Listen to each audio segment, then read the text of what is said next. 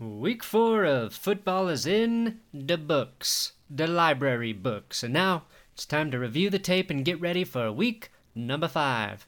Now, there's no better place to get in on all of the action than with DraftKings Sportsbook, America's top-rated sportsbook app.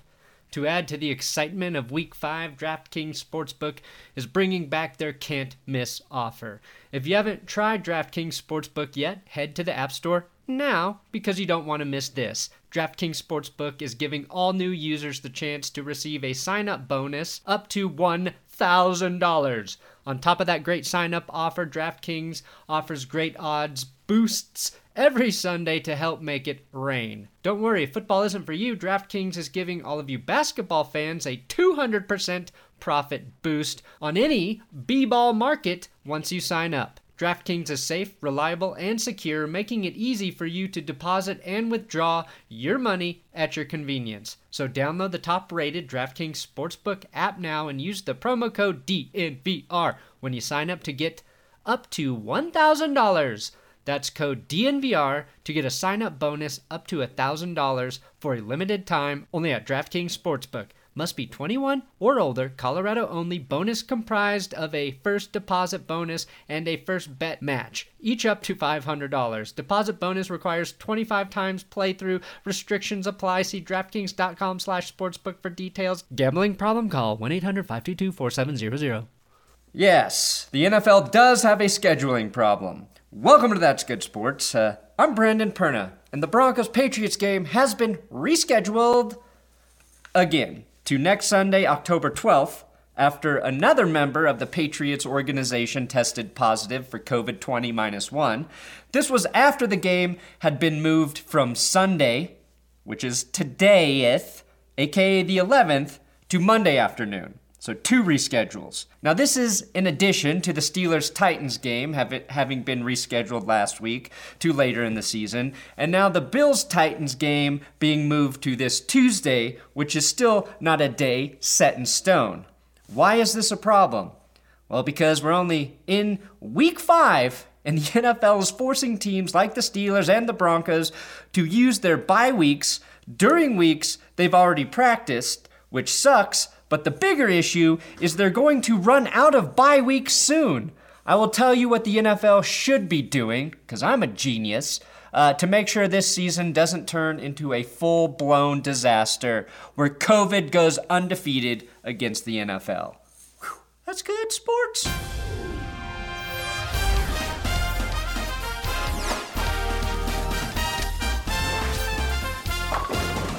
Now, before the season, the NFL said, "We are fully prepared to cancel games if necessary to keep our players safe." 3 weeks into the season, it has become clear the NFL is going to do anything but cancel games. Instead, they are turning their schedule makers' brains into mush. Please cue the "It's Always Sunny" meme now, as those schedule makers scramble to reshuffle NFL games. Here is their current plan for the Broncos and Patriots. And the Broncos are kind of being negatively affected for having no positive tests in this situation, which that actually makes sense. The team with the most negative tests shall not have anything positive happen. So instead of saying, let's reschedule the Patriots-Broncos game for after the regular season and push the playoffs back, we will force the Broncos and Patriots to have wasted their bye week right now. Then we'll move the Broncos-Patriots game to this Sunday because that's the Patriots' scheduled bye week, even though the Broncos have already been scheduled to play the Dolphins. But we can move that game because nobody is interested in watching a Broncos-Dolphins game. So we'll move that to week 11 and then force the Broncos to play the Chargers week 8 on their bye because the Chargers are scheduled to play the Jaguars week 8, and nobody will notice if we just completely cancel a Chargers-Jaguars game. If that all sounds batshit crazy complicated, it's because it is. NFL players are obviously upset about losing their bye week, and I think Ryan Koenigsberg said it best. Imagine going to school all week, being told you have to go into school on Saturday, and then being told on Sunday that was spring break. That's just what happened. And nobody fucks with my spring break. Here's the really stupid part of the reshuffling. The NFL is assuming players and coaches are going to stop getting COVID now. No more COVID starting now, and everything will be fine. As long as nobody else gets COVID, this schedule reshuffle will work. Inevitably, though, more games are going to be moved, and when every team has already used up their bye week, whatever the hell that means this year, the NFL will be out of options. What they need to do is use the month of January for makeup games, and then only play necessary makeup games. For example, if you just cancel Broncos-Dolphins right now and reschedule their makeup game for January, there's a good chance those two teams will have been mathematically eliminated from the playoffs. So you wouldn't have to play it, right? I think you could use the first 2 weeks or even all of January to play makeup games and then start the playoffs and move the Super Bowl back right now. Do that now. A March Super Bowl sounds pretty sexy to me. This is a complicated situation with more moving parts than, I don't know, an NFL locker room full of naked players all helicoptering at the same time. A scenario I know you've thought about as much as I have. The NFL without a bubble type situation is going to have to endure these positive tests and outbreaks like waves crashing on the shores of a beach. Every proposed solution provides more problems and hurdles. Even with a makeup game week or 2 weeks or month in January, you have to plan for those makeup games to also be moved or reshuffled when positive tests emerge then. Unless the NFL knows Santa Claus is the only true cure for COVID. Yes, Odell Beckham, you have to sit on Santa's lap to become immune to the virus. Have any scientists tested the sit on an old man's lap for immunity yet? This is what happens when you write a video at 8 a.m. on a Sunday. What have we learned? We have learned that the incubation period is no joke. Remember, when all of the medical professionals were saying this virus has a long incubation period back in March? Turns out, those idiots who study this shit for a living know what they're talking about. Stephon Gilmore, perfect example of that. There's a very good chance he got the vid when he had dinner with Cam Newton. Not last Friday, but the Friday before. He was tested Saturday, Sunday, and Monday, all negative until Tuesday. When the NFL first moved the Broncos-Patriots game to Monday, I was one of the few people not pissed because I knew this was the exact reason for that. So you can't complain about the NFL being properly cautious and also not bitch about them going through puberty and also bitch about them not taking players' safety seriously at the same time. Well, actually you can. As long as you don't promote luxury ball shaving products on your social media accounts, the NFL can't touch you. Look, I think all real football fans are rooting for the NFL to succeed. My criticism of them isn't in hopes that they shut down or cancel. Like, I want them to figure this shit out. But I think the NFL needs to be a little bit more creative with how they're doing this. The last thing I want to do is not have football to watch for the next few months. Because I think I have maxed out how many times I can rewatch The Office. The Tennessee Titans may be the first super spreader after they play the Bills on Tuesday, if they play the Bills on Tuesday, as that testing situation is still ongoing. That would be a great game to play in January once we know for sure both teams are not contagious. As I believe those will be two playoff teams in the AFC. I'm all about extending the NFL season through March to make up for all of the views I'm gonna lose with the XFL not returning until 2022. Now here's the good news. We'll probably see a Drew Lock versus Cam Newton game instead of a Brett Rippon versus Hoyer Stids game.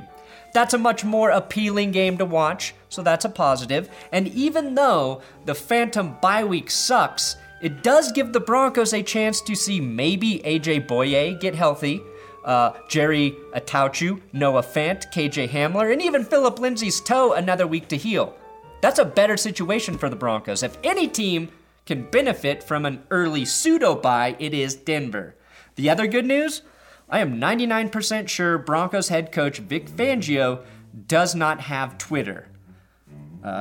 Because if he does, he's in for a rude awakening. He said this morning. You know, and in a weird way, I'm kind of happy to see some of this stuff happen, because you see who the whiners are, who the bitchers are, and who can't handle adversity. And I'm going to try hard that the Denver Broncos don't fall into any of those categories. If he did have Twitter, he would have quickly learned that all of his good players are whiners and bitchers. I'm quoting that because I didn't say it. I'm not even going to post which Broncos were bitching on Twitter, because I would never put my team on blast like that. Now, I do applaud Fangio for making his best head coaching move to date. He kissed the NFL and the NFLPA's arse at the same time, like he had two sets of lips. The one good thing that I think's come out of this whole ordeal is the NFL and the NFLPA are working hand in hand, and they're working together on this. So I trust anything and everything that comes out of the league office, because I know the Players Association is involved with it and giving them their blessing. So we have both sides of the table here working together, ensuring the next time the NFL has to reshuffle a Broncos game, it disproportionately screws their opponent. Smart, Vic, smart. So football fans, keep your schedules open in terms of when you want to watch your team play, because I think shit's gonna get hairy. If you consider Alex Smith's glorious return to the football field, when Ron Rivera eventually beats cancer and then remove all of the terrible things Dan Snyder and the Washington football team have done, the Washington football team could finish this season #1 in moral victories. Welcome to That's Good Sports. I am Brandon. Let's give Alex Smith the Comeback Player of the Year award right now, Perna. No point in waiting. It is nearly impossible to get unanimous support for anything in this country. But on Sunday, we got just that. In Washington, of all places, as quarterback Alex Smith returned to the football field for the first time since breaking his leg in such gruesome fashion that it would have made even the guy who was the bone collector in the movie The Bone Collector squirm. And he collected bones, if you didn't know. Instead of doing a live reaction video tonight, like I do every Sunday, I wanted to pay tribute to Alex Smith, even though he couldn't play good enough when healthy to prevent the Chiefs from drafting Patrick Mahomes, which really affected my life in a negative way. And when I think about it, as a Broncos fan, I'm not sure what hurts more, watching Mahomes and the Chiefs torture my Broncos, or what Alex Smith went through. But today, I honor you, Mr. Smith. Now, to appreciate Alex Smith being back on a football field and just walking, think about what transpired for Smith and the Washington football team following the tragic moment his leg bones were rearranged worse than a 2020 NFL football schedule. That was week 11 of 2018, and today, week 5 of 2020, nearly 2 full years later, he finally returned to the game. A man amongst, well, other very manly men, but still a fucking man. He endured 17 surgeries, battled an infection that threatened his life, countless hours of rehab just to return to quarterback an organization that cleaned house, removing their entire coaching staff, has also been marred by sexual harassment lawsuits, a name change to football team, all while being run by an owner that isn't even good enough for the word classless. Then, his new head coach gets cancer, is called a racist for benching Dwayne Haskins, which moved Alex Smith up to QB number 2 on the depth chart, and at no point did I even mention Smith fighting for all of this only to return for COVID Ball 2020. Holy heck. Alex Smith then watched Kyle Allen, who was already getting pulverized, take a headshot after being targeted by Jalen Ramsey and a very aggressive defense who fought all of the Giants on the field last weekend, only to hear his number finally called. All of that pain, all of that drama has built up into what should get Alex Smith if nothing else, a very shiny Comeback Player of the Year award trophy to put on his shelf right next to the empty space occupied by the memory of the Super Bowl his 49ers lost with another QB starting in his place, and the empty space where the Chiefs Super Bowl trophy sits that was won after they traded him away because they found a better quarterback. Who the hell goes through all of that with the leg injury and still decides to come back for more? A masochist. After that hit, Smith jogged onto the field to the tune of a standing ovation from all 4 people in the stands, which was just his family, giving him the ovation. Imagine though if that were the Rivers family. We'd be like, whoa, when did Washington sell out their game?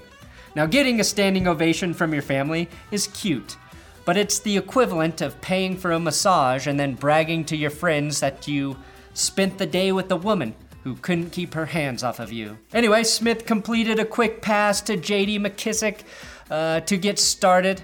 I love that they called a pass for Smith on his first play back. Now, Smith did not have to wait long to see if his partially robotic body would hold up to an NFL hit, as Aaron Donald jumped on his back to sack him for the first time in nearly 2 years. As someone who tore multiple ligaments in my knee by drunkenly carrying a friend on my back, I about shit my pants seeing Aaron Donald do that to Smith. The last guy I want to be my first guy to hit me upon my return is Aaron Donald. Well, maybe third to last if you remember it was J.J. Watt and Kareem Jackson who tag teamed Smith on that infamous play. I do love Aaron Donald, but dude, you take it easy on the guy. He's a national treasure. Just hug him until they blow the whistle. That's the proper play. Aaron Donald set. Aaron Donald set. Aaron Donald set. Okay, Aaron. Yes, that motherfucker's leg is strong. Thank you for testing that for us, Dr. Donald. Now, Alex Smith was sacked 6 times in this game. This was like taking someone who survived the Titanic and letting them captain the Exxon Valdez oil spill ship, and then letting him take a spin in the Challenger. Not an ideal game for him to return, which is a polite way of asking, what the fuck are you thinking, Ron Rivera, by leaving him in there? Kyle Allen cleared concussion protocol and was healthy enough to return, but Rivera stuck it out with Smith. Washington gave up 8 total sacks, so maybe that's why Dwayne Haskins has looked so bad. Haskins, by the way, was sent home with an illness or something, so he wasn't even at the game. And honestly, this might have been Alex Smith's worst statistical football game he's ever played. He averaged 2.2 yards per throw, went 9 for 17 for 37 yards with a QB rating of 58.7. Kyle Allen was playing a lot better when he was in the game, so maybe somebody besides Rivera should start making the quarterback decisions in Washington. I mean, Alex Smith had just 6 more passing yards than what he lost on sacks. But that doesn't matter because Smith is going to earn praise for his gutsy performance. Nobody will point out how bad his reunion was, and rightfully so. That's not the story. But one last time I will say, Alex Smith deserves better. You put him behind that KC offensive line with those receivers, and he probably wins MVP along with Comeback Player of the Year. The Silver Linings playbook is this. Alex Smith knows for sure now his body can take a hit. It can take 6 hits, which, as shitty as that is pretty fucking cool for a guy who let doctors cut him open 17 times. If Smith can recover from that, if doctors can put him back together with enough metal and screws to endure 6 NFL hits in one game, I firmly believe we will get through this COVID shit stronger and more determined than ever. And as soon as we do, Aaron Donald will be right there to jump on all of our backs, reminding we did it for nothing. Just kidding. Alex Smith, legendary status. I did a video today about the shit show that is the NFL scheduling disaster. Make sure you click and watch that. Pretty good it is for if you... Week 4 of football is in the books, the library books, and now it's time to review the tape and get ready for week number 5. Now, there's no better place to get in on all of the action than with DraftKings Sportsbook, America's top-rated sportsbook app. To add to the excitement of Week 5, DraftKings Sportsbook is bringing back their can't-miss offer. If you haven't tried DraftKings Sportsbook yet, head to the App Store now because you don't want to miss this. DraftKings Sportsbook is giving all new users the chance to receive a sign-up bonus up to $1,000. On top of that great sign-up offer, DraftKings offers great odds boosts every Sunday to help make it rain. Don't worry, if football isn't for you, DraftKings is giving all of you basketball fans a 200% profit boost on any B-ball market once you sign up. DraftKings is safe, reliable, and secure, making it easy for you to deposit and withdraw your money at your convenience. So download the top-rated DraftKings Sportsbook app now and use the promo code DNVR when you sign up to get up to $1,000. That's code DNVR to get a sign-up bonus up to $1,000 for a limited time only at DraftKings Sportsbook. Must be 21 or older, Colorado only. Bonus comprised of a first deposit bonus and a first bet match, each up to $500. Deposit bonus requires 25 times playthrough. Restrictions apply. See DraftKings.com/sportsbook for details. Gambling problem? Call 1-800-522-4700.